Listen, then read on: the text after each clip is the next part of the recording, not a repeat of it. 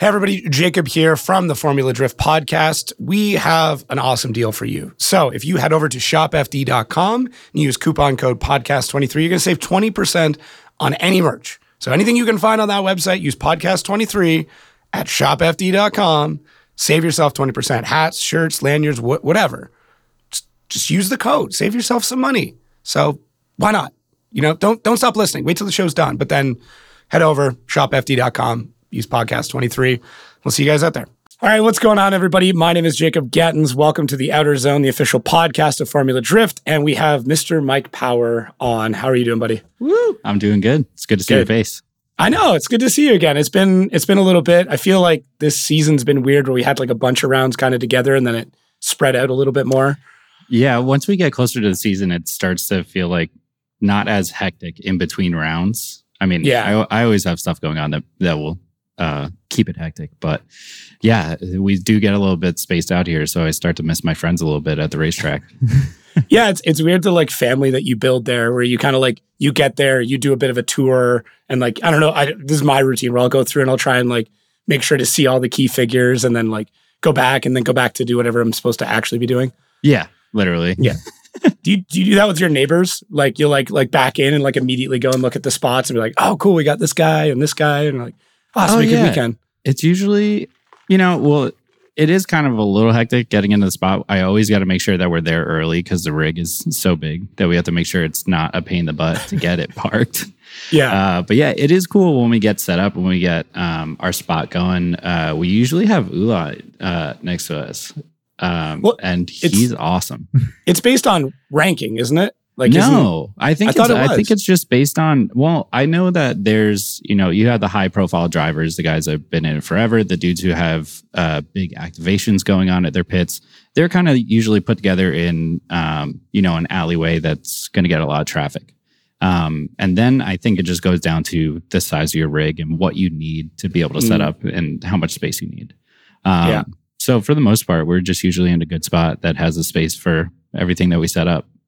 Yeah, you've got a decent size setup now. Yeah, but it is cool, like we were saying, it is cool being able to, get your spot, get set up, and then check in with whoever's around you, say what's up, see how they're feeling about the weekend, anything going on. Hopefully it's not a neighbor with a noisy generator.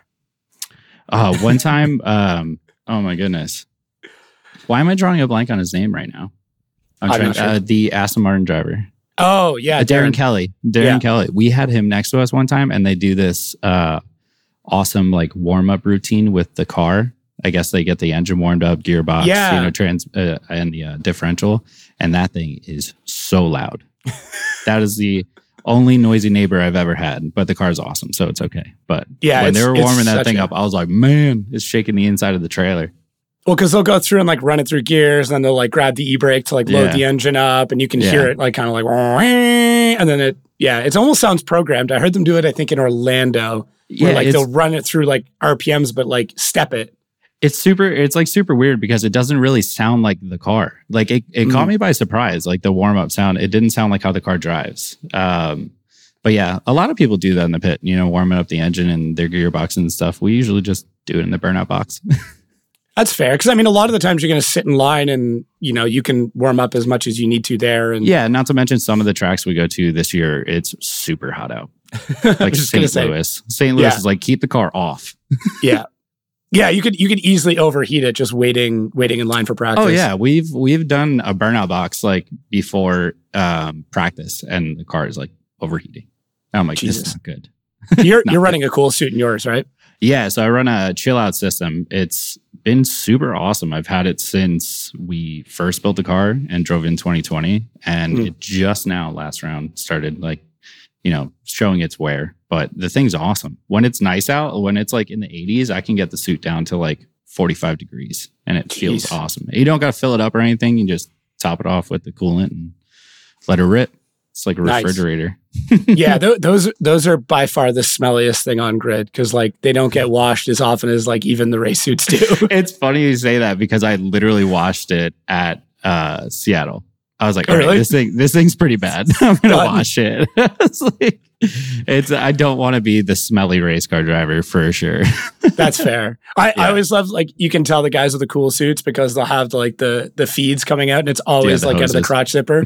Yeah. And then you'll have like the two dangling tubes. So OMP is the best. And every year when I order my suit, they give you an option. They're like, do you have a cool suit, shirt that you wear? And they give you a pocket in the side of the suit that you just put the cable through, the cord. Oh, no danglies. It's super convenient. It dangles, but it just has a spot. I don't have to open my fly and like feed the water hose out there. So that's really smart. I mean, it makes sense though, but just like how many guys are going to be running cool suits? It depends on the series, obviously. You need them. I see people in the pit that don't have them when we're at the track on a hot day. And I'm like, how are you literally doing anything right now? Like St. Louis, seeing anyone that didn't have a cool suit in St. Louis, I'm like, what are you doing? How? Yeah. Literally. Like you got the leaf blower through the window trying to cool themselves off. Those work really good. Yeah. We used to have one, but it got stolen. I would use it last year. And it's on last my year list. was pretty crazy. Good. I'm glad it's on your list. But yeah, my buddy Andrew, who used to drive the truck, you just see him walking around the pits the whole time with the Milwaukee leaf blower in his hand. Just it usually gets my feet. Because my feet get super hot. Yeah, there's you're right there. And then, you've got exhaust coming down. Oh, wait, no, hang on. 2Js here on the opposite side, at least. Yeah, it still just gets hot. It's just hot. Super hot. Yeah. It's basically, I feel like Mike in a little easy bake oven. It would be funny. That'd actually make a good video. Just like having a little tray of cookies down there or something. And just like. It could do it. It could totally do it. I know it for a fact. We could bake some cookies on the floor of the race car for sure. There's a thing in snowmobiling. It's like a little can that you strap to an exhaust and you can heat your meal in. I've seen that. That is super cool. We did it once at a drift day at like my old Thunderbird, and we just strapped it to the downpipe and like heated up a meal and like got off track and took it off. And there's like a little burrito in there. Yeah. Works well. We're talking about this. You can see me at the next race, just zip tying hot dogs to my headers or something. That's where you need that Oscar Mayer sponsorship or something. Yeah. Boosted. Should make some calls. Glizzy cooker. Glizzy. Sorry, I'm from New York. Well, I want to know where that nickname, like where did the word Glizzy come from? Dude, literally I woke up one day and it was just a thing. Back when I was living in New York, I'm pretty sure that's where it originated, or at least that's where it was pretty hyped up and used a lot. And I just woke up one day and people were saying it. Someone tried describing why that means anything related to a hot dog. I have no idea, but I've just lived with it. I don't know what to say. And it's a funny word. It's a great word. It's a great word. It's so good. So good. It accurately somehow describes the product too, just like in the sound and feeling it makes when you're saying it. Yeah. It also instantly makes anyone uncomfortable for eeating a hot dog. Yeah. At least anyone around me. Like, oh, you got the glizzy? Okay. I see you. No, it's such a solid word. It's like so up there. It's up there with the M word, which I almost don't want to say because like people get immediately upset. Moist. Oh yeah. I'm not that. That one really doesn't. I feel like it falls into the same category of like a feeling that immediately comes with the word. You're like, it has a vibe behind it. Yeah, and you're like, all right. Maybe how has the transition from New Yorker to California in Californiate? Californian? I don't know what it is. Cali boy? From East Coast to West. It's been all right. I honestly wanted to change, and I love the East Coast. I love being from there. Being the first and only pro driver out of New York was super awesome for me. And, I'm looking at a newspaper article from when we made the jump into pro. Oh, that's cool. The East Coast, I feel like will always be my home.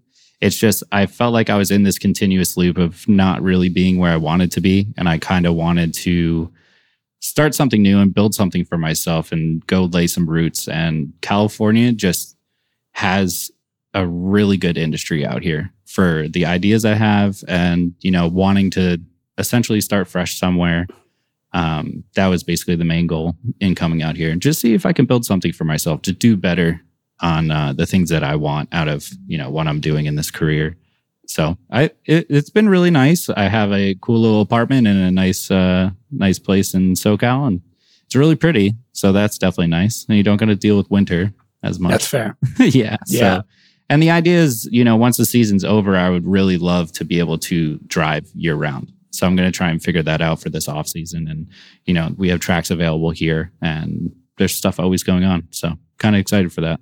Do you have the spare car down there too? Like you got that old S13? So I don't have any Seatime car. And that has been a big issue for this year. I actually haven't had a Seatime car in a while. I had one in the beginning of 2020. I had one in the beginning of last year when I first moved into pro, because I knew that out of competition driving was going to be really important. But I crashed my car in Long Beach first round of last year, and I needed all the funds I could to fix the car so we could finish out the season. So I sold I had a Corvette at the time. I sold that. And we were also rebuilding my S13 to basically be a demo car or a secondary competition car. And we were actually pretty close to finishing it off, and I had to sell all the parts and everything. So definitely a bummer. I still have that car though. I still have that chassis. It was my first ever drift car. So I'm going to keep that forever regardless. Okay. But it would be really cool. I have plans for it to hopefully be a car again one day. Just parted everything out that was on it. Yeah. I literally every single part other than I think there's just a custom radiator attached to the chassis, and it's not even a rolling chassis. It's literally just a bare bones S13 chassis with a radiator in it. Which is still worth like $8,000-$9,000 now, which is crazy. So many people hit me up if I was selling it, because I took a picture of it and I was like, sad moment, because it was like build was no more, and everyone's like, "You're gonna sell it?" I think even Ryan Turk reached out to me about it. Is he gonna sell the thing? No. It's like, I need to keep it. I was like, if this thing doesn't turn into a car one day, I'm literally gonna bolt it to a ceiling or like a wall in a shop once I get one. That'd be cool. Yeah, it would be pretty cool. I'm excited for the day where that becomes a thing. Like, with like old F1 cars and Indy cars and stuff like that, where people bolt them to walls and shit. Yeah. Like, there's going to be a time where, even a Vaughn Gittin Jr. is finally done. Like, in his apartment will be a Fox body bolted to the wall. Like, it's going to happen. It has to. Yeah. No, I think the way that the sport is going, it's like we really are building some legends out here that people are just super, like, diehard for. And I think for sure we're going to see some old drifting chassis on ceilings and walls. We even saw, I can't remember the guy's name that bought Turk's old car and then obviously ends up allowing like Daigo Higa to use it. But like, I believe his name's Colton. Is it Colton? Yeah, it's I can't remember. Yeah, Supreme. JDM Supreme. JDM Supreme. I was like, I'm like, I don't know if it was like the Supreme, but I remember it being like JDM Supreme. Colton, really nice guy. Awesome car collection. But I was just going to say, like, that's somebody who's collecting, drifting artifacts, if you will. I mean, obviously it's back out running. Yeah. But yeah, like that to me was one of those first moments where I'm like, oh, like, people are going to buy these. Like these at one point in time, it'll be a thing to own a 2022 FD car, right? Yeah. That'd be really cool. I mean, I just plan on owning all my own cars though. Yeah. I don't want to sell them. I just keep them. I just love my cars so much. I was even like in the beginning of this year, I was like, I would love to get into another car for next year just so I can keep my S15, like not like a tin can when I'm done with it. But that car's got some more years under its belt for sure. That's the plan. Then just keep running that chassis. Yeah. For right now, for the foreseeable future, we'll probably run that chassis. MA Motorsports built it so well. Like I told him, I was like, build me a car that we can crash. You saw the same thing with Chris Forsberg's chassis. Yeah, that they built together years ago, and that thing ran for so long. Obviously, you got to put in some work, and they get beat up, but they're fixable. They put in some crazy work, man. Like now I didn't even put two and two together before you said that. Yeah, like I've seen like Chris, what should have been written off. Even you in Long Beach, like that car. Yeah. A lot of other builds would have been written off. That was a rough year for cars. You and Hurst both like demoed almost new builds. First round. We brought it to a frame machine the day after the competition, and the guys were like, "How are you standing right now?" Yeah. They were like looking at the damage on the chassis. I was like, "I'm really dizzy. I went to the hospital, but like I'm okay." Like, you were dinged up pretty good. Yeah, I was super out of it. I was just like the next day I woke up and I like could barely walk because I was super dizzy. I don't know why, but they said I was all fine. They said my head's okay. I think it was kind of like the whip around though, wasn't it? Because you hit and spun. Right? Well, no, I spun beforehand and just backed it into the wall. So like perfectly back, and I hit hard enough. It completely took the wind out of me and like hurt my back. And I guess maybe from that was just too much. I don't know, but I was fine. Just took me a day. I mean, I'm sure you're used to a couple of good bangs being a BMX boy. Yeah. Yeah. Have you gotten back to ride at all now that I mean, obviously like to get around, I'm sure, but. I brought my bike with me. It's here in my garage, but I haven't put it together yet. Really? Because I will always love BMX. I think it's awesome. It taught me so much about like growing up and like fear and all this stuff that was like super, super big moments in my life growing up as a kid. And I love it so much to the fact where I don't want to ride it yet until like the season's over because I don't want to hurt myself because I'll just be enjoying it so much. I'm just a little bit worried because I have like a shoulder injury that I had like a few years back and I have to finish the season out. I can see that. I've seen a couple of guys, like I know Hurst has been back to the park a little bit. I've seen a couple of guys like scooting around and like, okay, like I'm curious to see. I think it'd be really cool to get a bunch of the FDE guys together to play a game of bike or something. I was just going to say, I honestly want to verse Chelsea and Nof in a game of bike. I would be curious. You spent a shitload of time at Woodward. I think you might be able to take him. So I lived there when I was 15 for a year. They had like a school program. And that was my first experience in California. I lived in Tehachapi, California at Woodward West. And it was awesome. But yeah, I think it would just be really fun for some cool content. Just get a game of bike going. I can't keep up with Adam. Adam's needs to do good on the bike still. That's a little different though. Yeah. I mean, he was still really good.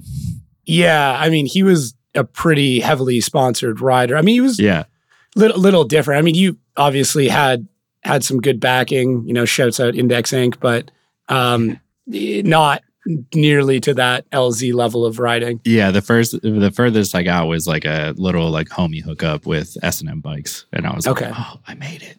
But yeah, I didn't. Although I don't think Adam LZ was ever in BMX Plus magazine, so I think you've got him there. How do you know this? I know things. I was going to ask you what a bigger literally. How do you know that, dude? You were like what? Just behind the centerfold in the Index, right? Yeah. It was on I can't remember what the name of the bike was. You were testing something cool. Out. Yeah, hold on. It was I believe it was a DK maybe. It was just these they like Plus Size BMX came to camp and they're like, "Oh yeah, we're doing a shoot." And I was like, "Oh, cool." I was like I've never seen this before. This is cool. Like shooting for a magazine. And they're like, "Yeah, do you want to like do some tricks on this bike for us and just like get some photos taken?" I was like, "Yeah, sure. What do you want me to do?" And they're like, "I don't know. What's worse is going to happen, do some right? cool stuff." I was like, "I mean, I don't know if this bike will take it, so I'll do some normal stuff." Because it was just like a complete bike for like I think it was like under $400 or something or $300. Oh, okay. So it was basically a starter. Yeah, it was like a starter BMX bike, and I did like I think it was like a 180 bar spin on it. Got the photo. And never thought anything of it after that. And then one day, really? Friends from high school, because I was basically homeschooled living at camp, and my friends from high school reached out to me and they were like, "Dude, you were literally in this BMX magazine that they just got at the school." And they sent me a picture of it, and I'm like the contents page, like the second page in the book, just a huge photo of me riding my bike on that bike. And I was like, "No way, this is so sick." I was just so happily caught off guard by it. I was trying to find the name. Very cool experience. I know I've got it pulled up somewhere. I mean, I was trying to remember what actual bike it was you were testing. Haro. Oh, okay. There you go. Yeah, that's why it didn't fall apart. It's a good bike. No, it's crazy. There's such a crossover. I know I've talked about it so many times of like guys doing whatever, moto, skate, BMX. Like this seems to be. I'm not saying those sports aren't grown up, but it's like, this is what you do when you're maybe afraid of your body falling apart more. Yeah. Right? And I feel like it's like community based too, is why you get so heavily involved, is because there's so many other people that are interested in the same thing. And you get to just join a community of cool people. That was BMX for me. And I really loved it. And it got to a point where I like kind of just like plateaued on, my skills and like pushing it because I was getting hurt.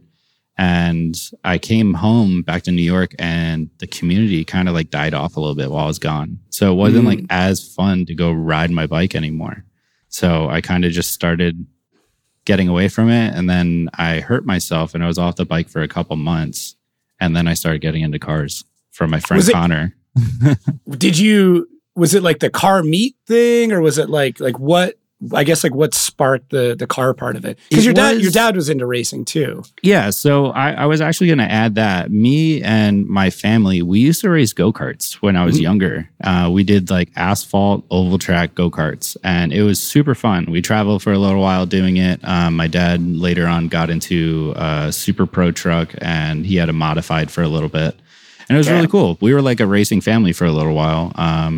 It just started getting to the point where like it was expensive, and like I kind of wanted to do other things, and I got into BMX, and I was super happy about that because when I was in go-karting, I felt like I was like scared of everything. And then BMX showed me like, okay, like you got hurt a couple times, you're fine. Don't be as scared about things. And then when I got back into the cars, I was just like, oh, like I don't have the same feeling that I used to when I was in go-karts. Like I feel aggressive, like I can push myself. But yeah, I ended up, back to your question, I was just hurt. My hand was completely broken. And my buddy Connor, I would just hang out with him every day. And he was really into Japanese cars, really loved Japan, and, just had all these really cool things to tell me about when it came to like Japanese cars. And once I started getting into that more and more, he's like, oh, let's go to car events. Like, and then we go to some local car meets. And then he brought me to my first drift event, which was at Club Loose in Englishtown. And I literally saw what Club Loose has, like at the track, like just an all out good time with drifting. And instantly that day, I was like, I'm buying a car and I'm building one to come do this. And I literally bought a car. I'm pretty sure like 2 weeks after that, I bought my first car. I'd love to find out who you saw at that event. Like, based on the timeline, there would have been some OGs that may have been driving there. Like, that's where I'm like, yeah. It was a big event too. It's Freedom Moves in 2014. So shit. Okay. Turk was probably there. Yeah. Forsberg was probably there. All the Bloodmaster guys, they're just all crazy. Just an all out party. And like, I'm not like a party guy, I never, even as a kid, I wasn't really like the big party guy, but it was like, I went there and I saw just all these just cool dudes, like talking about cars, drifting, having so much fun. Definitely some wild stuff went on that we don't have to talk about on this, but delete all those notes. Yeah. It's just, it was like that feeling when I got into BMX. It's like, look at how much fun these dudes are having. And just everyone's super cool with each other. Everyone's super nice. Like there's no bad blood going around. No one's fighting with each other. And then they're just going on track and having a complete ball. I was like, yep, building a car. I'm doing this right away. Yeah, that's crazy. It was so good. It is a weird addiction. Like I've talked to so many people about the sport, and almost everybody I talk to who's into drifting can boil it down to like the moment. And they knew that moment. You're like, oh, this is it. This is the thing that I've been waiting for. This scratches every itch. Everything just fell into place the moment you see it. It literally gave me everything. Like everything that my life is like built around right now, drifting gave that to me. Yeah. Like almost every lesson. I had a little bit of a feel for life and way that things went when I was like doing BMX and traveling and stuff, but it wasn't until drifting where I was like, oh, like this is real life now. Like I'm learning about real life. Well, it teaches you perseverance and patience and problem solving, and in some regards, mostly in the negative, finance and business, like literally everything. Yeah. It's unreal. I owe a lot of my life to drifting, for sure. 110%. You also came up fairly quick. I mean, if you consider that 2014 was your introduction, and then, and then I didn't start drifting until 2016. Okay. Took me like 2 years to build my car. Yeah. But then like 2016 to now is, that's not a lot of time to go from day one to pro. Yeah. your boy was motivated. Clearly. Do you still do like the whiteboard of motivation and put like, hey, this is the project, this is everything we're going to do? You know, like visual on that? I am definitely a visual learner, and I'm a visual motivator as well, for sure. And I've done all of that before. It hasn't been as much lately. I did just get a huge glass blackboard installed in my apartment that I want to use because I know it helps me a lot. It's like seeing things, like you can tell me to do something and I'll mostly remember it. But if I get to see it, then I'm like, all right, cool. But I am like, that's funny that you say that, like the whiteboard of like motivation, like that's my dashboard in my car. Like I don't really have the whiteboard of motivation at my house because I'm constantly traveling. My car has little notes on it. I have like a little saying on the dashboard, and it says like, you want it more than them. And then Max, the grid worker at Hot Pit, he went out to me one time. I don't know if I was having a bad day or something. This was back in Prospect. I don't know if it was a bad day or he was just trying to hype me up. He just gave me this little like blue piece of tape that just said, let your heart sing on it. And he just slapped it on my dash. And I like, once I saw that, I just pressed it and I was like, that's not going anywhere. That's staying right there. And I have one of the most prized possessions taped on my dashboard, which is a little note from the sweetest little girl. Her name is London, and she's from St. Louis. And that it's getting to the point where I might have to take it off the dash soon because I don't want it to get ruined and I have to frame it. But it is just it was a really big moment for my drifting career. And it was just one of those things that every time I look back on it, it's really awesome. Yeah, she's the good luck charm, right? Yeah. So what was it? 2021.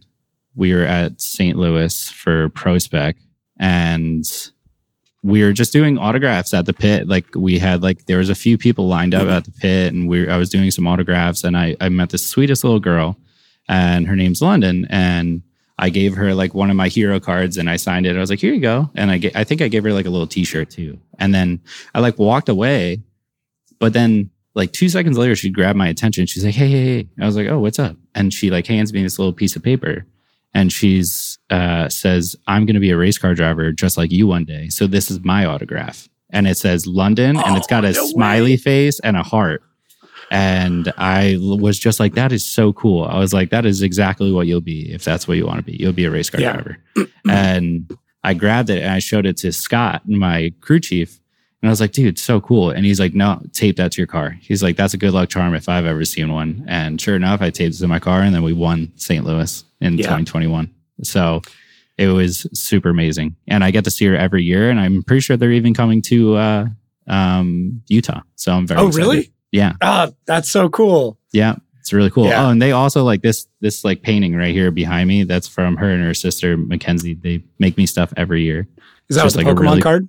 No, the Pokemon is just mine. Like mine, but the painting behind it is just like a hand-painted Power Racing logo from them. They're the sweetest people ever. I love them. It's really neat, those interactions. Like I haven't had any to that level, but just even having those moments where you realize that like the whole thing is bigger than you, where like, you know, what you're doing is it's easy to get lost in it really quick. Where you're just like, yeah, I'm here, I'm doing this, I've got to do this work. And then somebody, you know, takes 2 minutes just to be like, hey, like this thing that is mundane and everyday for you or really frustrating or really difficult, like understand I'm on the other side of it. And this is what I take away from it. Yeah, it does really good at like checking you like in your place, like taking a second and being like, oh, well, it's like drifting is very self-centered at times, but it's like there's so many more people that are here for what you're doing, like that you don't even realize. Like I will check myself sometimes if it's like having a bad day. It's like this is still a job that people like will die over. You know, it's like, you know, I mean, I'm constantly killing myself to stay in it. But it's one of those things that I'm like, I'm grateful to be here. And like, I'll hop in the car and be like, another day at work. Yeah. The best office you can get, you know? You look at the live stream and you realize that like almost everybody watching that just wishes they were one of those 36 people that were on the screen. Yep. It is insane. Sometimes it feels really good to think that, but it is, you know, I'm one of those people. I'm just like really hard on myself for like what I do. I just like, I'm a perfectionist and I want to be the best at everything I can be. So it is tough at times when I'm not doing too well. Like this whole entire season has been really rough. One of my favorite videos of you was like in car, you just losing your shit. Like the steering wheel comes off and you hold it for a second and you're like, do I want to destroy this thing? And then you're like, just like, I think you threw it on the floor and then just screamed. But it was like so primal and you're like, man, like, I can feel everything that went wrong in that one yell. Yeah, I was just so like a little bit of a backstory on that. That was at Englishtown in 2021. Mm-hmm. And we went out there a few weeks beforehand and burnt off 40 tires. So I went there to test on that track. Basically, my mindset was I'm going to learn every single inch of this track and I'm not going to lose. So we burnt off 40 tires, spent all the money to spend basically 2 days there just practicing. And we got knocked out in top 32. Or yeah, I think top 32. And I was just livid with myself.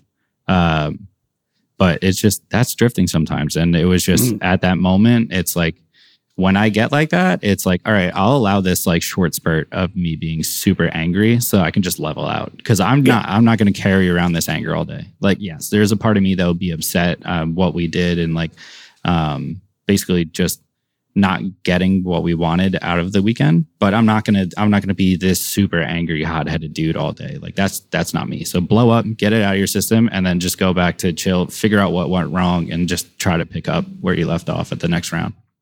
Yeah, you're definitely one of the most even keel guys that I know. I mean, you and I have known each other for a while now, and like the two main things are you're incredibly quiet and shy, which sometimes. Come on, dude. I mean, we've gone out to dinner with like groups of people, and you'll say like 8 words. Now, that being said, sometimes those groups of people are very loud, and I know if I'm there, I'm usually one of the louder ones, which doesn't help. But it's like it's like a mix of both. Sometimes I'm super introverted. Like for the most part, I'm introverted. But if I'm around like the right people or like people that I like really love, or like I know that they get me, or we're just like close, I'm like there's like some light switch that goes off where I'm like this crazy extroverted person, and I'm like you get wacky. You get wacky and like kooky and like want to do silly things. Fun. And, it's fun. Yeah. Which is like sometimes I miss that a lot. Like all the fun stuff that I would do, or just acting like crazy. You know, sometimes it's just I take things so seriously that I'm just like, it is time and place with it too, right? Like you definitely have to be serious in some occasions, and then if you're wacky all the time, no one takes you seriously. Yeah, for sure. And I appreciate that there's people that I've been doing this with for a long time that like know that side of me. So like at least they got to experience it, or when they see it once in a while, me like goofing off or something like that, they're like, oh, there's Mike. Yeah. That's the Mike we all know, you know? Yeah, it's tough too though, because like you're a young guy who's new to the industry, and like a lot of the times when we've seen each other has been like in business settings and things too. And it's like, that's tough. It's so hard to know how to play it and be cool without being, saying something stupid. Like it's this weird scenario. Yeah. It is tough, like being in those scenarios, like being in like full work mode. Like I take it so serious that I'm like, at the same time, you can't take it too serious and like scare people off when you're talking about business and stuff. Because what I've noticed is any business relationship I have with any company or any of my partners, like we have a real friendship.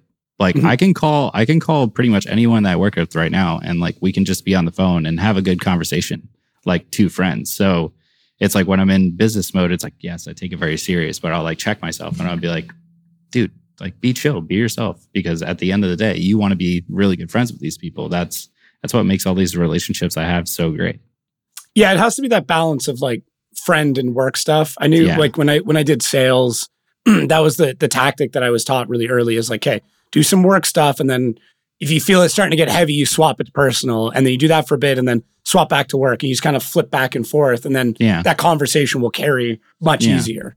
It's like just trying to enjoy the journey together too, you know? Yeah.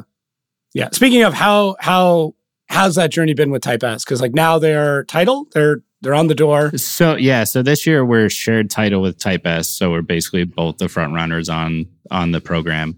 And it has been nothing short of amazing. It's been so great.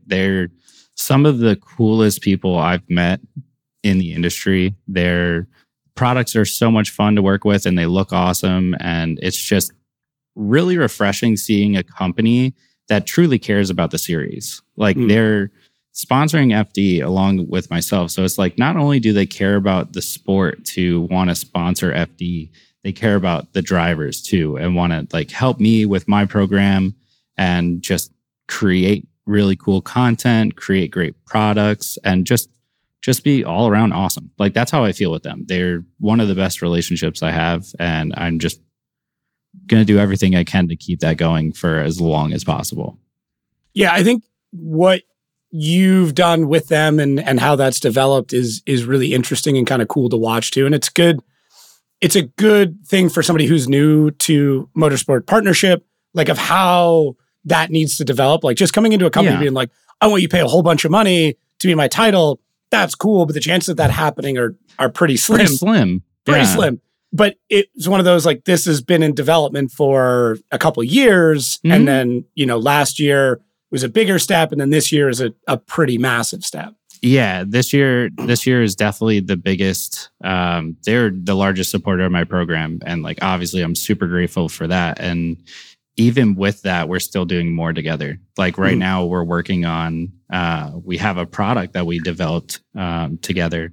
And they made it my signature product with them. And I'm so excited. And it's like it feels like a pivotal moment in, not just drifting in me, but like me running a business for myself, my program. I consider it a business and my name and just trying to do everything I can to carry my name over the future. And Type S is, of course, the first people to do that with me with this product we have here. Are you allowed to talk about the product? Like, I don't know what. Yeah, I am actually allowed to talk about the product because the cool thing is, I actually have it here in front of me. Oh, sick. The cool thing is, this is actually the day that our talk here is going to be live. These will be available to purchase. Sick. So I'm super excited. I might bug you for one. Oh yeah, hit me up. So what we have here, it is the Type S Auto Power Racing Jump Pack. So the fact that your last name is Power too, like just it's such a good last name for racing, and for this product, it just literally hit me right in the face. It's like, So when we were talking with them, we were like, Benson over at Type S is like, how do we use your last name for like product? And I was like, you guys have the jump starter. My last name is Power. If you want to go anywhere and have power with you, you get a jump starter. Yeah. So this is their latest and greatest jump starter that they did in my like signature with my Power Racing logo on there. Sick. It's a jump starter. It's got a built-in cable. It's either like USB-C or Lightning. And it's just this. I've had one of these even before we made this product, and it's a lifesaver. It's jumped my truck. It's jumped my car multiple times, like those hot days in St. Louis when I'm killing my battery because I'm running my cool suit with the car off. Yeah. This thing has saved my butt multiple times. So it's just really awesome that, yes, I've made stuff in the past that has my name on it. Like I'm wearing a hat and a shirt that says my name on it.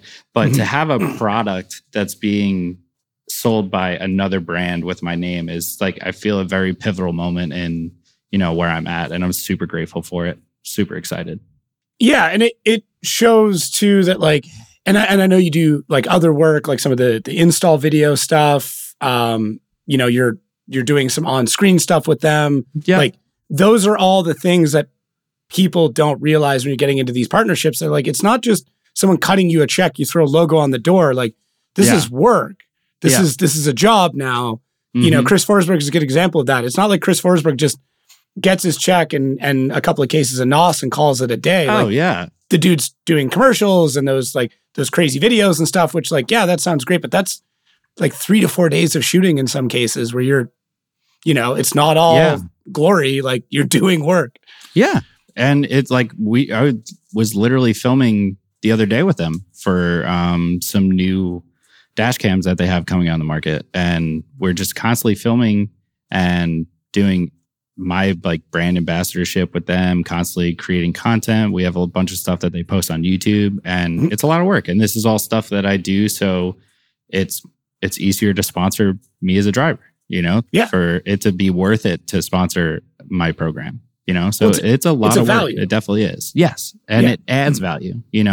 I want both the program and myself to have value. So having your name on the car, I want that to mean something. I want you to be able to see return on that. That's what's really important to these companies, but also as myself, having me involved, I want to have my value and bring that to the table. So everyone's super happy at the end of the day. Yeah, that's sick. I mean, it's such a cool thing to witness. And I always enjoy, coming from like the business and marketing side, like I like to look at those scenarios and be like, okay, cool. Like, seeing how the whole thing gets built and then seeing it develop and small partner, last year to then like, oh, cool. And then now the product, like it's really neat to watch. And I want it to be a lesson, I guess, for a lot of the young drivers right now, where it's like, it's not just a cold email and a check comes in the mail. Like you have to build a lot of work. Yeah, you have to build. It's just like your car sitting in the garage. You can't just go buy a beat up 240 and it's a drift car. It's like you have to build it and make it what it needs to be to support you and the ideas that you have or the driving that you want to do. It's the same thing with any relationship that you have. Me and Type S and myself, we started out really small and we were building together and we've been super happy with it. So we want to take more steps and we're building together. That's what this product signifies, us building a bigger relationship with each other.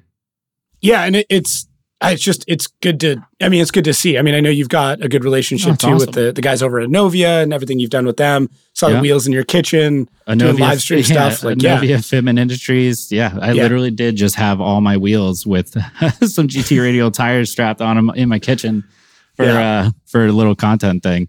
Yeah, I actually have one of the Novia sitting right next to me too. Yeah, Fitment Industries and Novia Wheels, that's also another great relationship that I'm super excited about as well. It's just, I'm just really focused on making sure that any relationship I'm in will go the distance. I have longevity always in mind. So, and not to mention, like, I'm out here doing everything on my own. Like, I'm trying to keep this dream alive of me going to the racetrack. And these partners that I have are the people that get me to the track.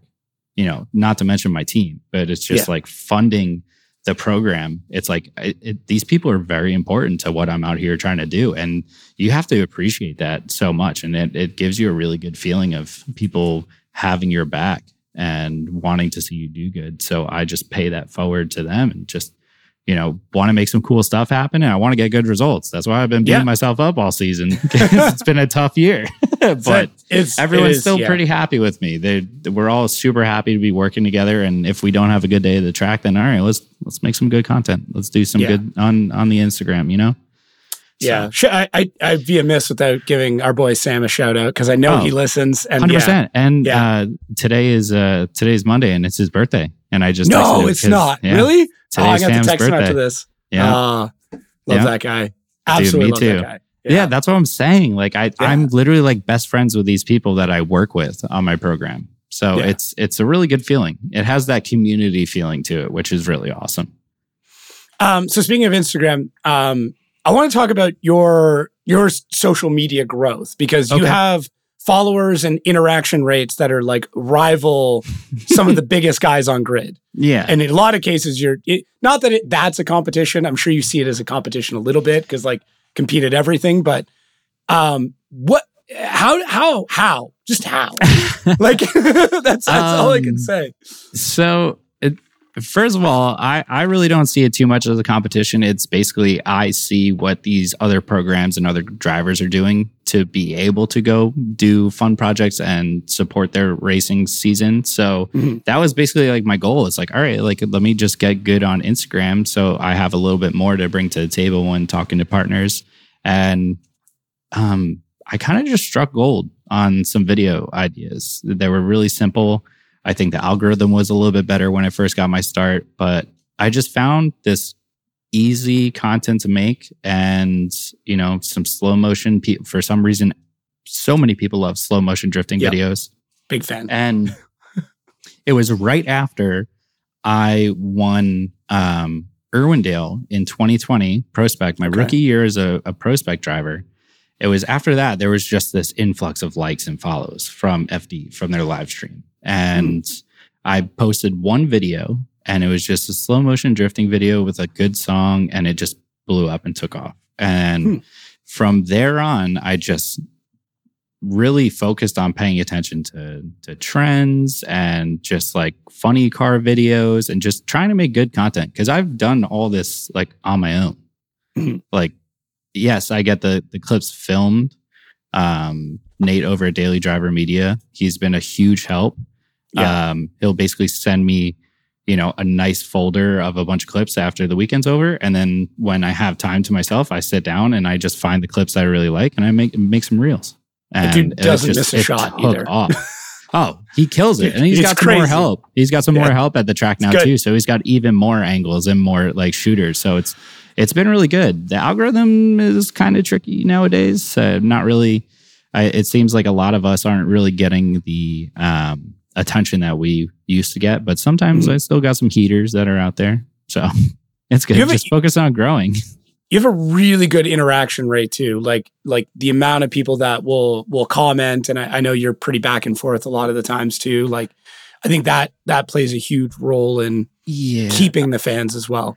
I find it really important. Again, like we're talking about like fans, I find it really important that, so in the grand scheme of things, if I became this famous driver because of social media and everyone knows me from it, it's like, okay, it's like, yes, I did my work to get here, to get noticed by all these people. But these people and these numbers are the reason why I'll have more value. So these people are so valuable. And not to mention, they are so cool.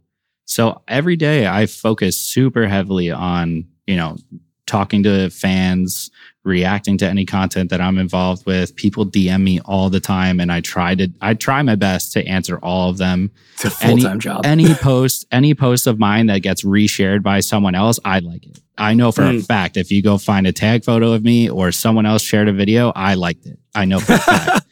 And I think it's just really important because, yes, I'm the only one doing this. So that gives me the really good opportunity to stay in touch with all of these people that are enjoying what I'm putting out there.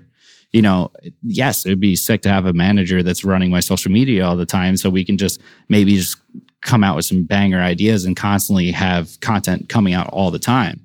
But at the same time, I get to interact with all these people all the time and just a lot of people ask me for tips. I'll help them with car setup. I'll give them tips and tricks for their program. I have a lot of like up and coming drivers reaching out to me.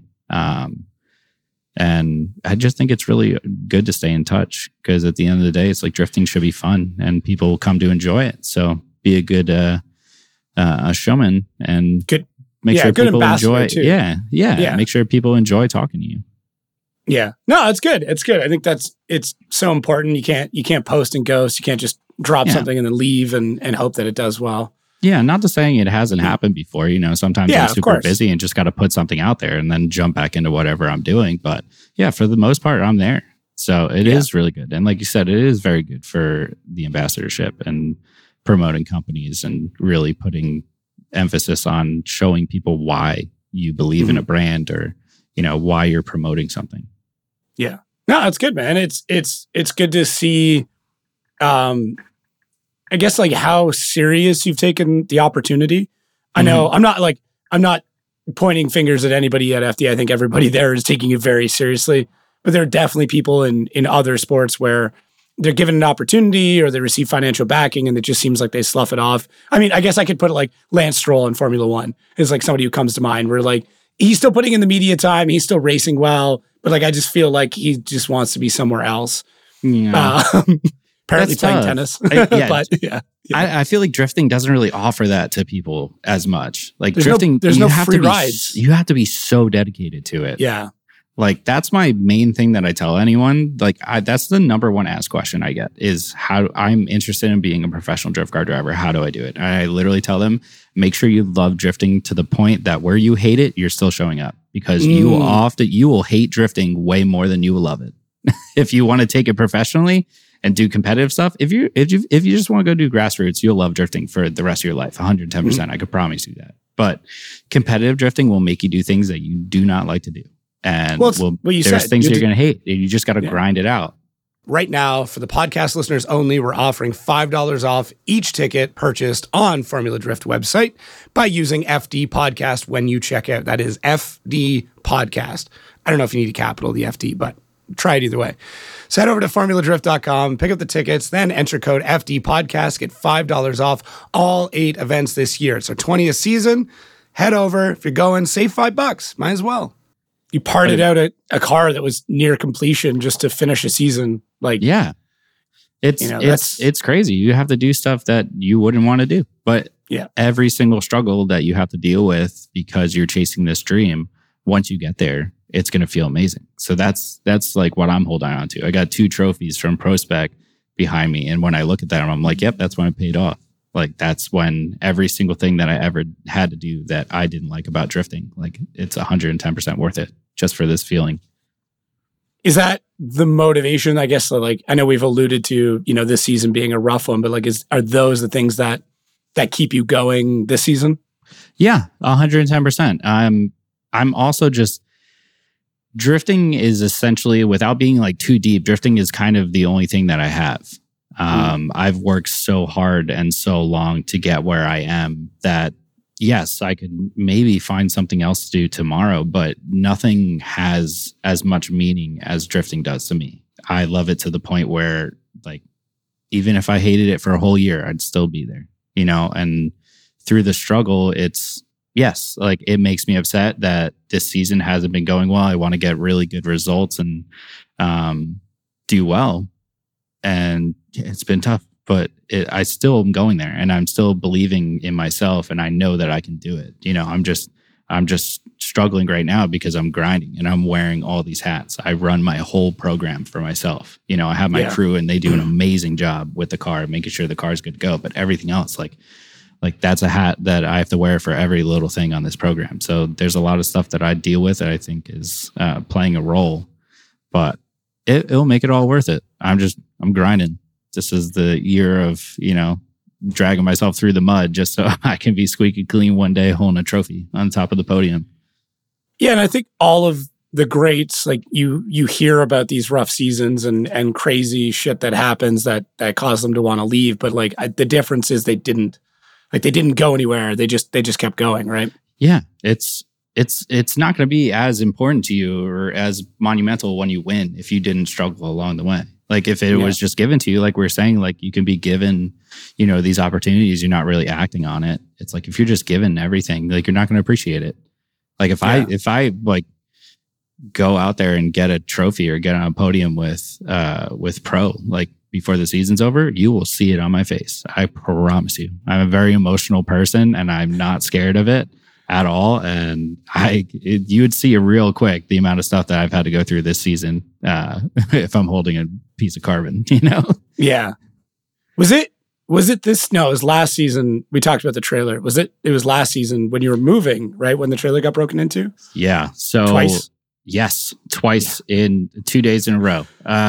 So last year, towards the end of the season, I brought the rig out early to California. Well, I had the rig brought out early so I could work on the car, get it ready for Urbandale. And I already knew that I wanted to move out here. So I basically was starting my slow approach to figuring out a game plan for out here.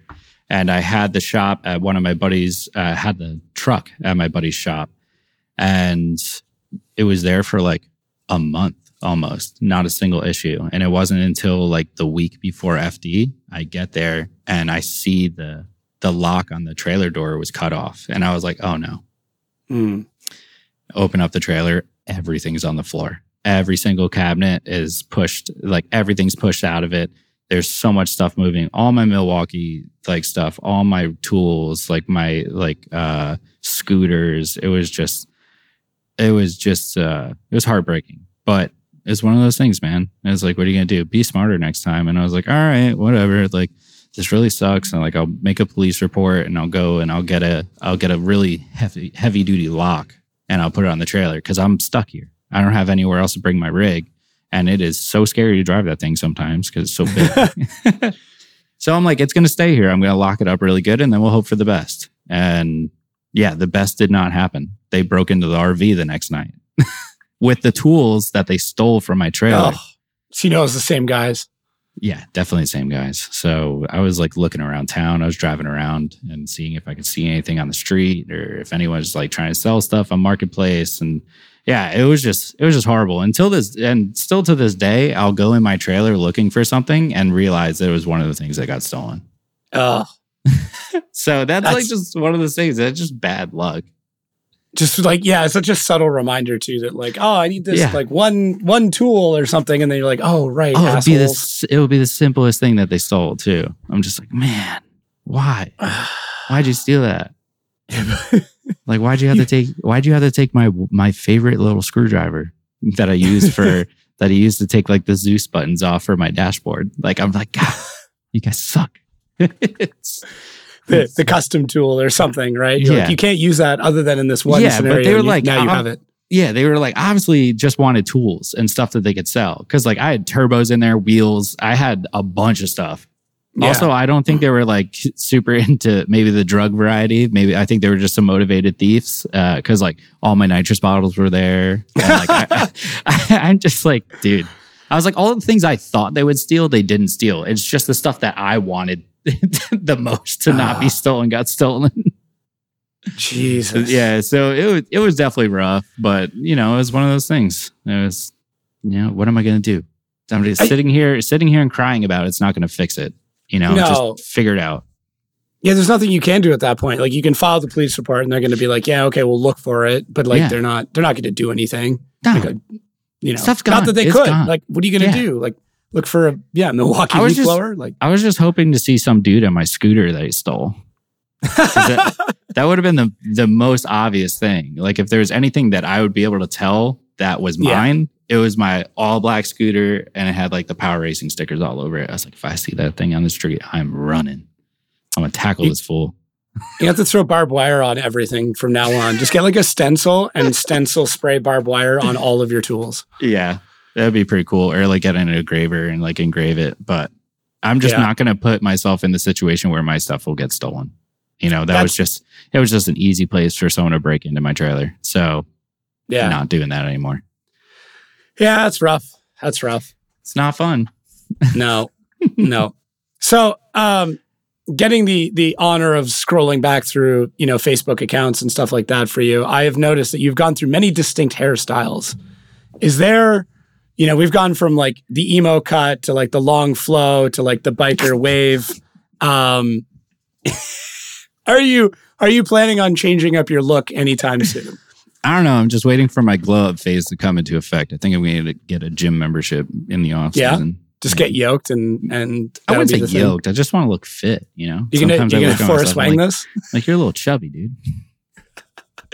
But no, I'll probably just get some more tattoos. My hair is like, it's never really a look that I'm going for, except for when I dyed my hair red before pro last year. It looked good. Like, it was cool. It was fun. Yeah. It was a topic. People would like come get autographs and they're like, I like your hair. It's like the same thing as like people that like my tattoos. It's like, I'm interested in looking however I want to look and expressing myself the way that I want to express. And I think that plays a role in how things look. Like my car, my program, there's barbed wire on my knuckles. There's barbed wire on my car, Yeah. It's just being able to express yourself and stand out a little bit. It's not my intentions. Oh, I need to look different than everyone else. I don't want to look like a race car. I want it to look like just some stylish drift car. No, this is just what I like. And I love that people will see it and resonate with it. And it let me know like, oh, you got one of the coolest cars in the field. I love your car. Like that gets me so excited. I'm like, that just means that me and you like the same thing. We can be friends now. You're pre-vetted friend right there. Yes, literally. Oh, I like your car. All right, cool. I like you. We could be friends. Yeah, we're not friends. Yeah, I don't like your car. All right, cool. Go find someone else. Yeah. Go get something that looks like a NASCAR because this isn't it. Yeah. There's a fine line though, because obviously you need to have once we started getting into like this year was like the most proper program, like budget wise, partnership wise. So I want the logos to be very well, represented with the car. So we turned it down, like the noisy, like super crazy looks. And I was like, you know what? Less is more a little bit this season. Let's just find something that I really love, give some space for the sponsors so they can stand out too. And I think we kind of nailed that right on the head. Ian over at Factory 83 has been designing all my stuff ever since I started competing and drifting. And every year, I think he hates me just because I'm super picky. But then at the end of the year, we're just like so pumped on what we create. He's just amazing at what he does. He does incredible work. Like some of my favorite liveries have come out of there. So yeah, and he's such a cool dude. I don't think I've ever chatted with him. Hopefully I've run into him at some point. Funny story is we've been working with each other since 2018. Yeah. Seattle, most recent Seattle that we just were at was the first time I met him in person. I was like, no way, dude. Give him a big old hug. I was like, now you can put a face to the name when you want to like fight me over email, Yeah. Just because I'm being super annoying about design stuff. I do like you and I had met via voice before we ever met in person. Bro. And then I tell people about this all the time. I'm like, Jacob does not sound like how he looks. And like I was like, I talked to this dude for like a whole winter because you helped me with some website stuff. And we were like on the phone. I would like call you like 2:00 in the morning sometimes. Yeah. Like it's super late. And I was like, I would just text you like, are you up? And you're like, yeah. And still my computer. Dude. Like you have like your own voice for sure. It's like super deep. And like, I don't even know the person I was picturing in my head, but it was not you. I literally... Then we got like a video chat and I'm like, bro, like, who are you? Yeah, you're like, hey, that's what you look like? And I'm like, yeah. Like, no, that's not, this is you. I'm like, yeah, man. And you're like, holy shit. Yeah, because you said something and I was like, oh shit, it is him. Yeah. It's weird. I know. It's a weird, nasally, gravelly, but then I have a baby face. So it's like, I know it doesn't match. It really it's funny. It's funny. Long live the baby face. I know we both have one. So yeah, I have good complexion. At least the all my the will call girls like Rachel and oh my god, Cassidy. Yeah, they'll be like, oh, your skin's so nice. They're like all my best friends. That's how you get in. Like, I forgot my hard card at home. It's not even that. They're just so sweet. I love them. Everyone that works for FD is so cool, except for you. No, I'm just kidding. No, thanks. No, just everyone in FD is just, it's so cool that everyone's really awesome. And they all like work really well together. And it is like, even though I don't go to FD to go see people, I'm there to go racing. It's nice to be surrounded by people that care about drifting, care about Formula Drift, and they want to see you do good and they want to see you have a smile on your face. Like if I'm like upset about something, like Rachel and Cassidy from Will Call will literally know and they'll call it out. Like, are you okay? And I'll be like, yeah, I'm all right. I'm just dealing with some stuff. And they're like, well, let us know if you need anything. And I'm like, you guys are the best. And then there's Andy Luck. Andy Luck, one of my favorite people in the world. Andy Luck drives me insane sometimes for the best reasons because he's so good. I can tell that he just wants to give me a hard time because it's like you can tell he wants to give me a hard time because he likes me. But now that he's going to hear this, he's going to be like, I don't like you. Listen, don't worry. He only listens up until the 1 hour mark, and we're like an hour and 2 minutes. So we're nice. Good. He like always tells me, he's like, 1 hour. You got to cut this at 1 hour. That's all I can take. And I'm like, dude. I have a really funny story about Andy that I love so much.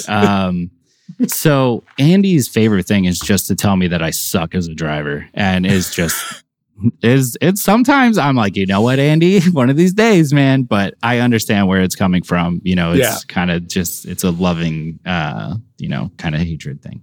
But so we're gearing up for Jersey in 21. And he's like, oh, like, we're like, where were we? We're in Orlando. He's like, oh, we're going to your home track next. Are you going to choke? And I was like, what? I was like, no, I'm going to win. He's like, no, you're not. You're not going to win. I was like, whatever, Andy. I was like, fine. I was like, whenever I'm on the podium, I'm going to be looking for you because I'm going to flip you the bird and tell you to go after yourself. And he's like, yep, sure. Sounds good. Can't wait. And Jersey, I totally choked. And I was like, damn it, Andy Luck got me. But St. Louis, basically right after that, was when I won. And I was super, super stoked. And I went up to one of the towers, one of the tower rooms. And I was like, where's Andy Luck? And I like I knock on the door and he's in there. This was after like trophy ceremony and stuff. And I like pop open the door. I was like, Andy. He's like, what? And he's like not looking at me. I was like, go F yourself. And he's like, what?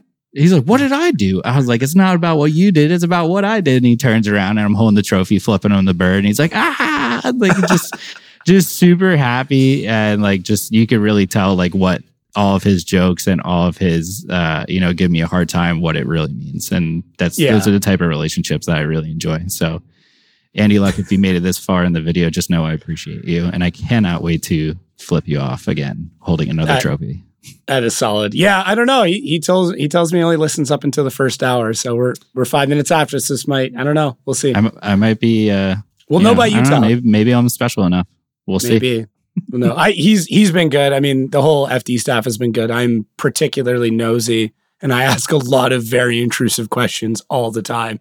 And no one's really gotten upset with me. Sean Adriano had to talk to me once because I was like asking questions during like a stressful situation. He's like, not now. And I'm like, yep, okay, cool. I get the hint. But yeah. I mean, if that's the worst I've gotten, I think that's about it. It's just everyone takes it seriously. So there's sometimes these serious moments. That's all there is. 100%. But at the end of the day, like you can go say what's up to anybody and they'll be like, hey, how are you?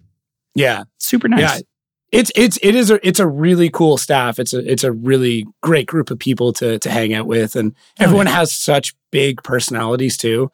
Mm-hmm. Like going all the way from an Andy Luck and a Kevin Wells, who are like like these kind of grumpy guys, but they're not really like. Once you start chatting with them, they're the opposite, right? They just you perceive them as grumpy because their job is to enforce rules. So and it's they stressful. have to be for their role. Yeah. And it's a stressful job that both of them have. So I totally understand. Like I look grumpy when I don't do good in the race car. So it's like, I understand. I get it. I'm a very understanding person. Sometimes too much, but it's okay.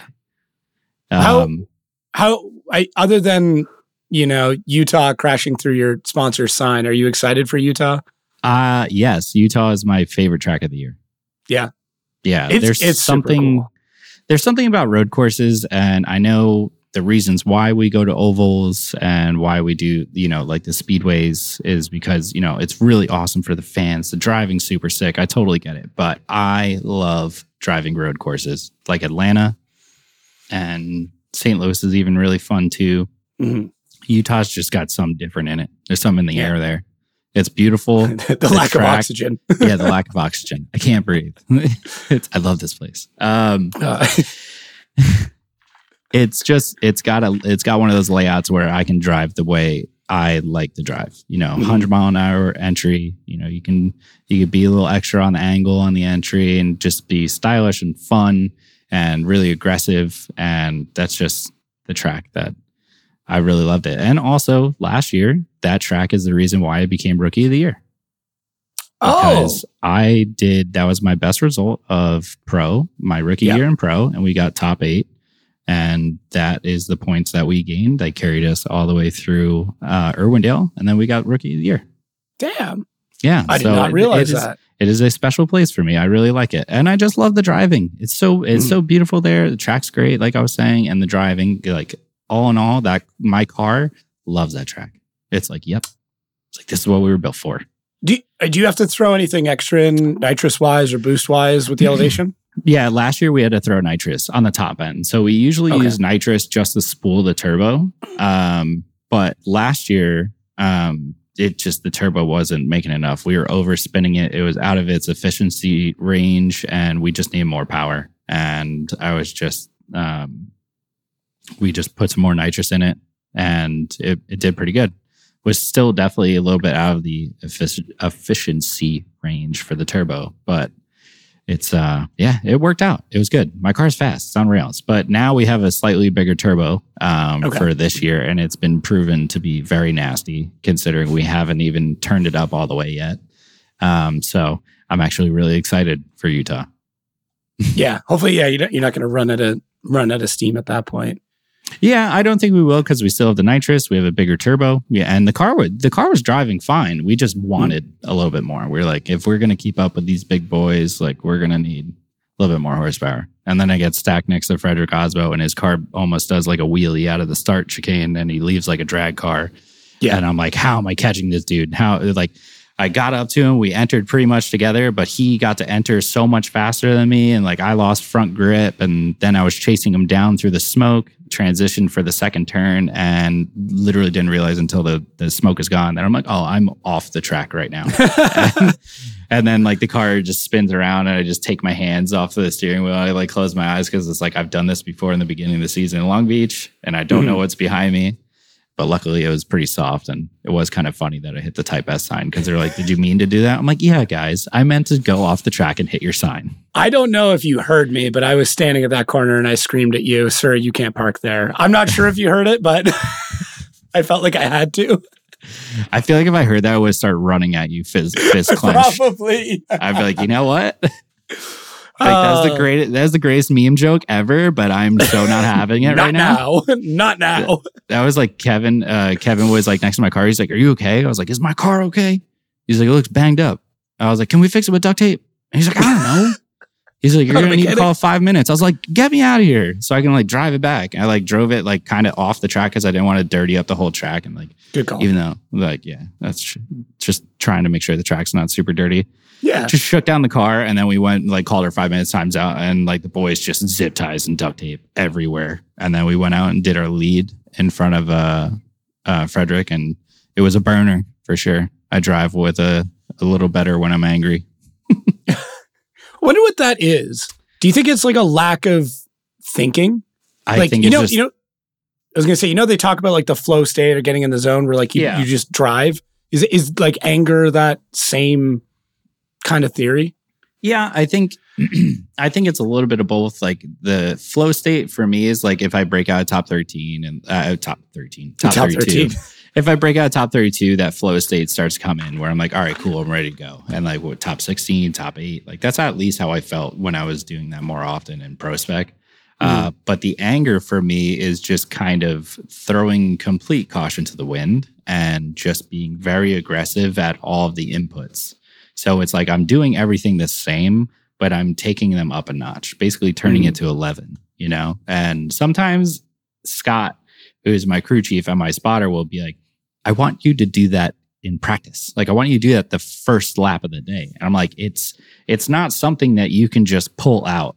At least it hasn't been yet for me. I mean, based off of how the season's been going, I feel a little more angry and angrier every time I drive just because I'm just starting to get frustrated here. But it just caution to the wind and your inputs are just a little bit heavier and you just get a little bit wilder. And, it kind of feels like I'm driving with my heart. And that's kind of when I put on a show. Yeah, there's several drivers. The one that always comes to mind for me is Alec Robbins. When that dude drives angry, it's scary how good he gets. Yeah. And he's such a polite and quiet guy. Yeah. Like sweetheart. He's such a sweetheart. I've said to his wife so many times, I'm like, can you just like threaten to divorce him or something at the line? Like, can you please just get him so pissed off? Horrible. I is that too far? But I've seen how he's driven. Yeah. Like enraged, pissed off. And it's so good. And I'm like, just do that all the time and you're fine. That's hysterical. I would say as far as like drivers who drive really good when they're angry that I notice the most is Odie. Oh, when Odie is driving pissed off, I'm like, bruh, I can hear it. Because it's just like, that car could go to limiter if he wants it to anytime he drives it, but he keeps it like tamed. He's in the proper RPM. When he's angry, it's just his like the whole track. His delayed one more time with Chris Forsberg was like that. When you like heard him at the line, you're like, oh, okay. Like, here we go. Also, the meme from that is the greatest thing. They like had me laughing so bad. Man. Did you see? He's like, all right, F it. I'll do it again. I'll do it again. Yeah. I'll do it again. And he did. He did do it again. Yeah. Crazy times. Same thing. Super, super polite and quiet guy. Like just very relaxed, very calm. He's got his glasses on, Yeah. Playing with his daughters. Chill. Really awesome playing guy. with his kids, sorry. Yeah. Yeah. Yeah. I don't know what it is. There's a few guys. I don't know if I've ever seen Osbo like really pissed. When he gets in the zone and like you'll see like those photos or those videos of him and it's just the eyes. And like you can tell. Like you just know in that photo. There could be no other context other than just his eyes. And you're like, holy shit, this guy's just about to like wreck someone's day.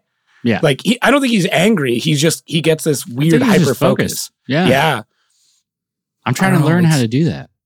Do you do anything like ritual wise? Like, I feel like I ask every driver now, but like, do you do anything before you get in the car? Music? No, I just kind of focus on my breathing and I just think about what I need to do. I just do everything I can to just try and stay calm until it's time for me to like battle. Because ever since they're like, you drive a little bit better when you're angry, I'll try and hype myself up a little bit before like we go into a battle. But for the most part, I just try to stay super chill. And that's about it. But like when I'm about to go into a battle, like I just make my belts super tight and I just like, take my fist and I hit the sides of my steering wheel a few times and like crack my knuckles and stuff, or just like say some bad words and say that I'm about to just do some crazy things. Say some bad words. Some bad words. No. Oh no. Oh no. I try to keep it PG here. Yeah, it's fair. It's fair. There's no rating on this, so you're good. Nice. Nice. Yeah. Okay. Do you do any like eating wise? Do you change anything? Try not to eat. Try to eat. I usually try to eat. I usually try to eat some carbs. You know, some extended energy that could be burnt off. You know, I really try to focus on good sleep. I try not to load up on caffeine the night before, so I can get some good sleep. If there's any chance I can sleep in, I'm taking that always because I love sleep. I've had sleep issues like pretty much all my life. So that's something that is pretty hard. It's, I like have all these ideas of things that I want to implement into my life and like the professional side of things that I'm like really excited to eventually be able to do it. I just feel like I've been doing so much that I'm just stressed out by everything. That I've like some things are getting pushed off until I feel like pretty chill and I'm ready to like implement some new ideas for myself. Because there's obviously something I'm obviously not doing something great right now because of how I'm performing. So constantly all year I'm thinking about what can I be doing, and obviously the main thing I should be doing is driving a car when I'm not at FD. The seat time is the most important thing ever, but I'm in this position where I can't do it. I can't afford it right now. You know, that's the toughest part. You know, going basically paycheck to paycheck as like race to race, you know, just trying to figure out how am I making it to the next round. So it's one of those things I'm just hoping that it gets better. I have my ideas of what I can do to get better as a driver, and I'm going to do it because I'm going to be winning races one day. I know it for a fact. I have full confidence in myself. You were out, was this I can't remember if it was BMWs or Porsches you were running not that long ago. It was a BMW before the season started. My buddy Matt Misko, he runs the BMW Performance School over at Thermal in California, and he asked me if I wanted to come drive a M4 GT4 race car, and I was like, "Of course I do. That would be excellent." Did that, and it was super fun, and that kind of got me fired up towards getting into some different disciplines of racing. Because essentially, where I stand right now is I just want to be a race car driver for as long as possible and drive anything I can. So just want to get more experience doing anything else. That's interesting. Yeah, it'd be cool to see you in grip racing. Yeah, considering like that's a little like I did wheel-to-wheel racing as a kid in go-karts. It's something that I've always been interested in. And the one other discipline of racing that gets me super excited is short course off-road racing. Is something that I really want to get into. And that looks like so much fun. Or rallycross, you know, like Nitro Rally, like they're bumping, and that's something that I would love to get into as well. But right now, I want to focus on drifting. I mean, drifting will always be my thing. I'm not trying to get out of drifting. I'm not trying to get in other forms of racing to just go like do that and leave drifting behind. It's like drifting will always be my main priority. It's just I want to be a well-versed race car driver because I think if I know how to drive like anything, it will help me be a better driver. So it's just their experience I want to have, and it's experience I want for myself to be really good at driving. Well, I mean, there's nothing saying you can't do both. I mean, Turk's, off to Australia soon to do, I think it's Global Time Attack. Yeah. Forsberg's been doing it. I mean, Robert Thornton came the opposite way. Lots and lots of different ways that you could go about that. Yeah. It's super possible, and that's one of the best things about FD is like that. Yes, we have our schedule in it, but it's not super hectic. It's not too insane. Sometimes it gets like there's like races that are like back to back, almost like basically 2 weeks spread, where that's a little bit tight. But yeah, you can schedule anything pretty much in between. That's why so many drivers are out doing other things as well. I just want to get into that spot eventually. But without giving away the dates, the schedule for next year looks pretty good. So I think there's some times. Yeah, I haven't seen it yet. Usually I just assume we're going to be kind of close to what we've been doing every year. So that's what I just hope for. But yeah, FD's been really awesome at making sure that we know our schedule before our season's even over. You get the loop too. Like you're not jumping around. You kind of get that circle, starting west to east, but then up and then around. So yeah. I do wish we didn't start in Long Beach though, because that track is intimidating and I almost totaled my car that one time. But it's such a good show and I understand it. Yeah. It's just, this track is so not forgiving sometimes. Yeah. Hey, I know you're super rusty and shit, and your car is like just been put back together. Yeah. But I'm gonna need you to have, run this track with all walls, zero runoff, still some decent speed. It's a parking lot with road. So there's like 4 different surfaces. So good luck. Not to mention the first turn, you're entering the first turn and you don't know where you're going until you initiate. So you're flooring it down the straightaway to initiate, and you don't know where the turn is until the car's staring at a wall. Yeah. You're literally staring at a wall the whole time. Okay. Oh, all right. Now I see it. Yeah. And then with, 8-9 laps of practice, we're going to expect you to touch your rear bumper on 1, 2, 3, 4 different, maybe 5 different surfaces. That's where drifting has gone. There's been so many, like I've seen so many years where it's like, oh, you're in the pocket. You're cool. There's like a couple inches between the bumper and the wall. You're doing good. It's like now, nope. We want you skimming the wall. Anytime there's a wall on the track, we want your bumper on it. Just don't put it too on it. And then we think you're using the wall to help you get around the turn. Yeah. There's like a 3-inch variance that you can get away with. And it depends on the car too and the build. Like it does. I feel like some guys really can get some like, and really we're talking about like maybe 3 extra inches or something that somebody can get out of the back of the car. Yeah. I don't know if that's a good thing or a bad thing, because sometimes the being as close as you can to the wall is the right line, because the track is supporting that driving. Like Irwindale, it's easier to drive the Irwindale bank when you're all the way up there. Yeah. So much better. If you're like a little bit lower, so much harder. Coming out and then try to do that kind of touch and go is way more difficult if you come out of that shot. Yeah, not to mention grip levels. Because you can be a couple inches like this way or this way, and the grip level in the car is completely different. Yeah. And running it shallower, you get into the marbles more. Like you need to keep a decent amount of angle on that wall. Yeah. Especially later in the day when there's more marbles up at the top. Yeah. It's crazy. Yeah. It's a lot of variables. So where do you fall into the tire debate right now about sizing and grip levels? Like, are you happy with the sizing and horsepower that we're at? Or do you think we're at a precipice, like it's gotten too far and we need to come back a little bit? I don't think we're too far. I think we're kind of at like the pinnacle of like FD cars. I think they're insane, awesome, but it's you can tell that it's pretty crazy. We're basically driving drag cars sideways because of the amount of grip that we have to throw at these things. Not to mention the amount of grip that like I have to throw at my car to be able to keep up with a 315 tire. Like 295 versus 315. It's like the cars aren't that much different to have this much difference in tire. At least I feel. But being able to keep up with them feels awesome. Or being like just as fast as the guys on bigger tires, like that makes me feel really good for us and the team, because like we're like Scott's just being like meticulous and putting in the proper setups in the car, and the boys are going along with him, and we have a car that's a rocket ship. Like we're in Seattle, and I was like, dude, this thing is so fast, like so fast. But I don't know. I think if we went down in tire size, I wouldn't be against it. Because it's not just I'm dealing with it; everyone's dealing with it. Yeah, it might be a nice equalizer. It'd be fun to keep everybody on their toes, and maybe the tires are helping these results. Maybe if we were all on an equal tire, or had equal setups, maybe we'd start seeing some crazy stuff in the series. I can't really. I can imagine it's possible, but who's to say until we do it, or if we do it.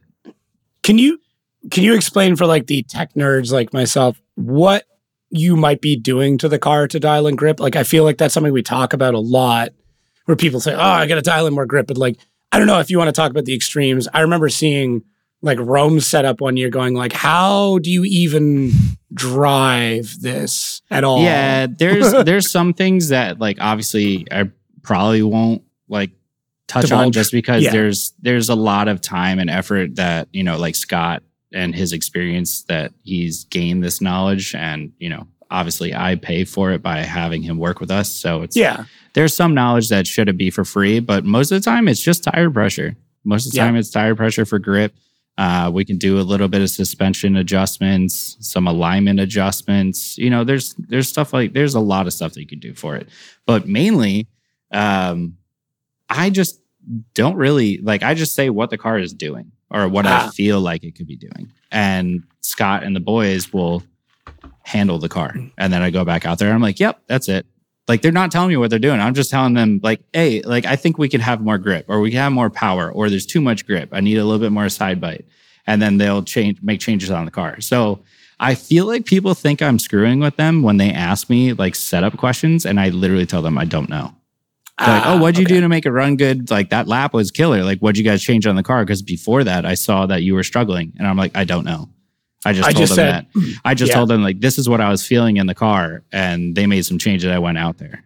You're providing the problem. They're providing the solution. You're not going to them, hey, take half a degree of caster or something. I'm not making the decisions to what to do to the car. That is my crew chief. And it's the best way. Because I'm just trying to focus on driving. And the best thing is just like, if I say it feels like this, he'll tell the boys. And then, you know, we have a change. And I'll go out there and I'll give it a try. And I'm like, all right, cool. Now the car does what I want it to do. How do you like being spotted? Like, what kind of communication do you like? Are you like, do you need praise? Do you like being shit on? What, like how? Everyone's a little different, right? I don't really like being praised if it's not realistic. Are you familiar with Rich Whiteman? Yeah, of course. He was Pro Spec driver. He's not there this year, but he spotted for me in 2020. And it was amazing because we're really good friends and he would kind of hype me up. So it's not like praising me, but hyping me up is really cool. And the feeling I get with Scott is Scott knows what it takes to win. That man has won many FD events. He has championships under his belt. And I literally was just, whatever you want to tell me is what you can tell me. Like, I'm learning here. And I even told him, like, when we started driving together, I said, make that car however you want it. However you seem fit, make that how you want to make it. Like, because you know what a winning car should be driving like, and I will learn how to drive it. Like, if we set the car up always to just how I like it to feel, it might not be fast enough. It might be too loose, or it might just be too easy to drive. Like, make the car the winning setup so I can learn how to drive it. That's interesting. That's like a kind of a humble response to where you go into it knowing like, I don't know as much as you do.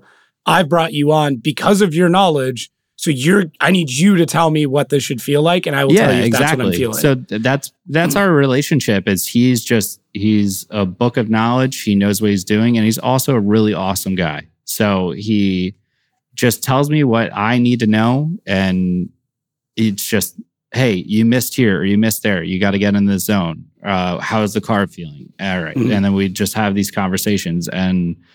I think sometimes he can tell that I'm like kind of hoping for like a little bit more like of like a like hyping me up situation. And he does that once in a while when I need it. Like there's been times where practice hasn't been that good and qualifying. He's just like, hey, you have to go out there and you have to do 110% right now. Like go out there, you know what you need to do. Go do it.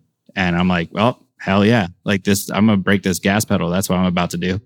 And sure enough, it's happened like multiple times. Like he's just tells me like, go out there and literally put on a burner, like just go wild. And we've had it happen. And, you know, I listen really well, or at least I feel like I listen pretty well to all of his input. He might tell you a different story, but well, yeah, I mean, it's one of those things where it's just like, if I don't get the result that you want and you're telling me this information, and if I don't do it, does that seem like I didn't listen to you?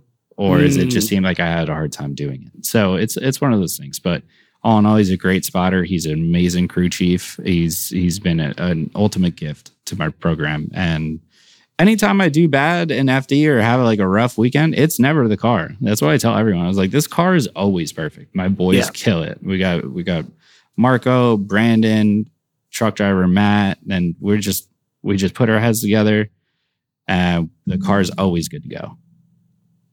That's good. Yeah, it's awesome. It's a great feeling. Yeah, you just got to figure it out. That's it. That's all you got to do. Literally, just have to figure it out. The only thing that's separating me from a championship driver is experience.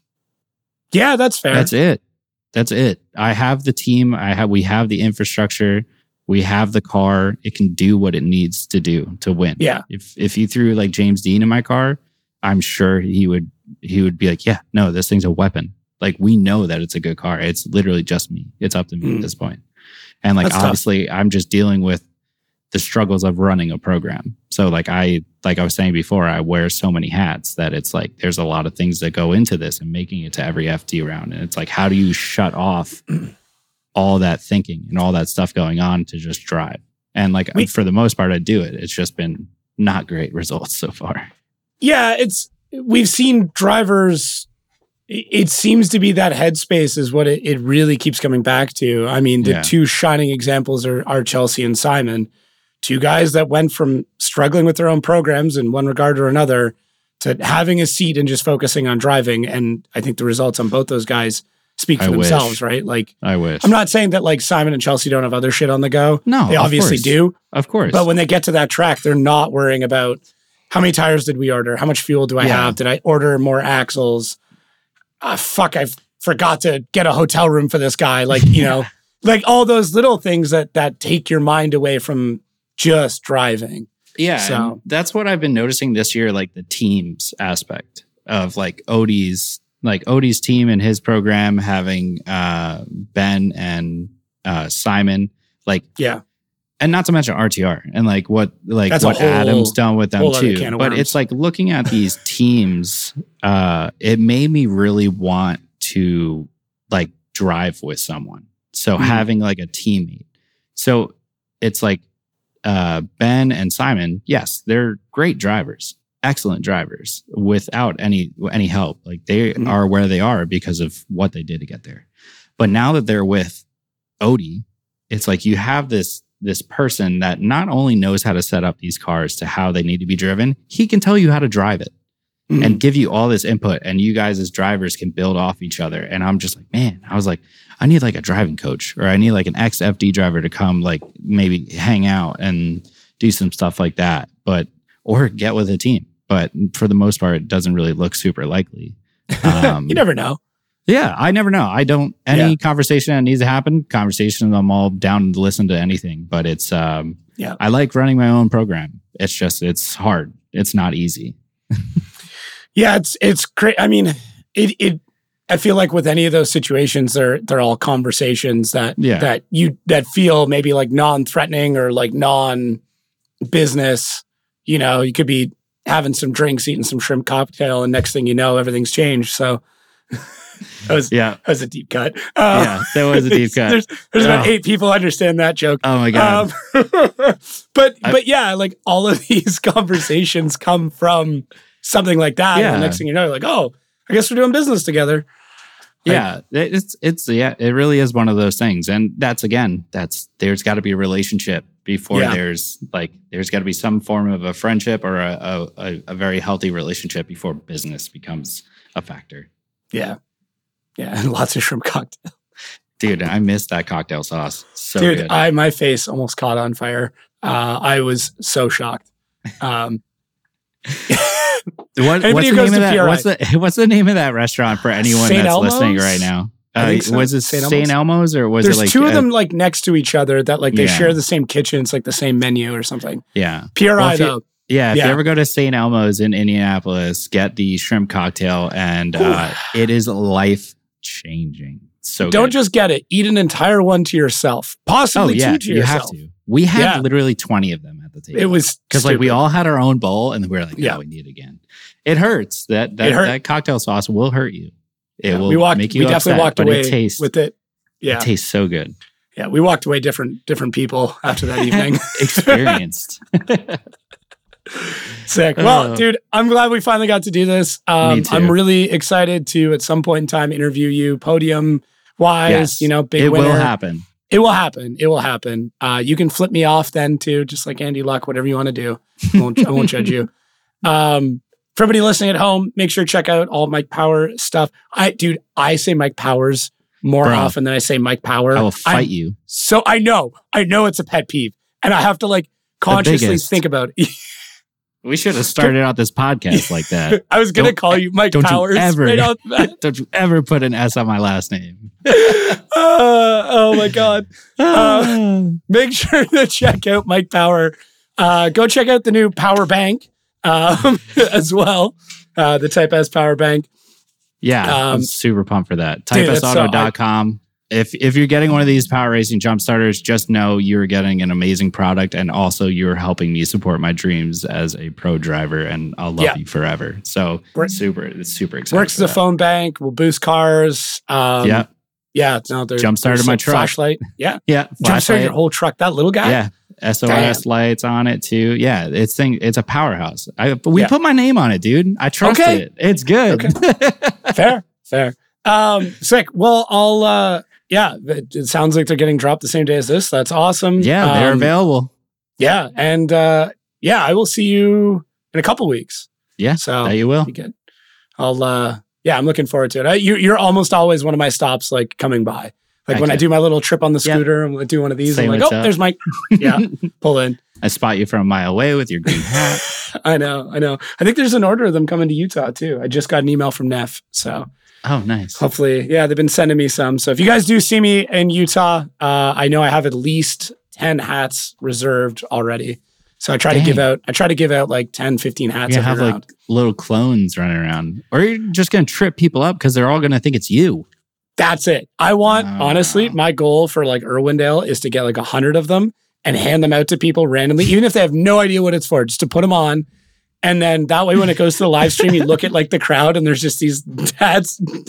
You're a pain in the ass. I know, right? I want to be like Where's Waldo, but that page of Where's Waldo where they all look like Waldo. Yeah. That's my goal. In like 5 years, I want half the FT fan base to be wearing a teal hat. That's so Gotta have goals, man. Gotta have goals. Gosh. Sick. Well, this is awesome. I'm glad we finally got to do it. I'm pumped. Always feels like we're hanging out anyways. So literally. Cool. Anything else? Are you all good?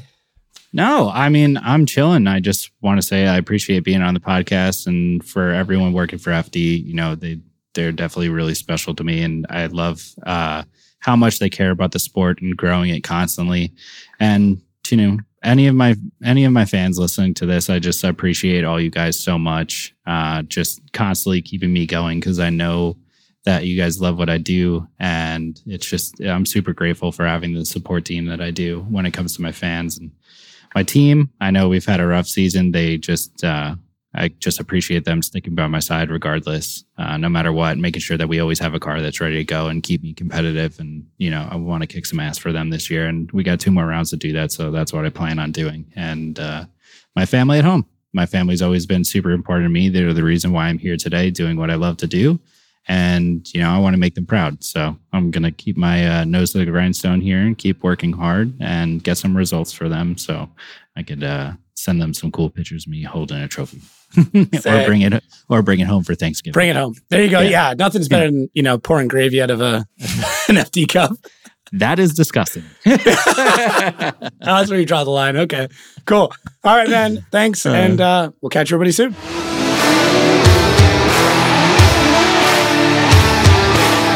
Oh, no! Boy! Whoa! Boy, go!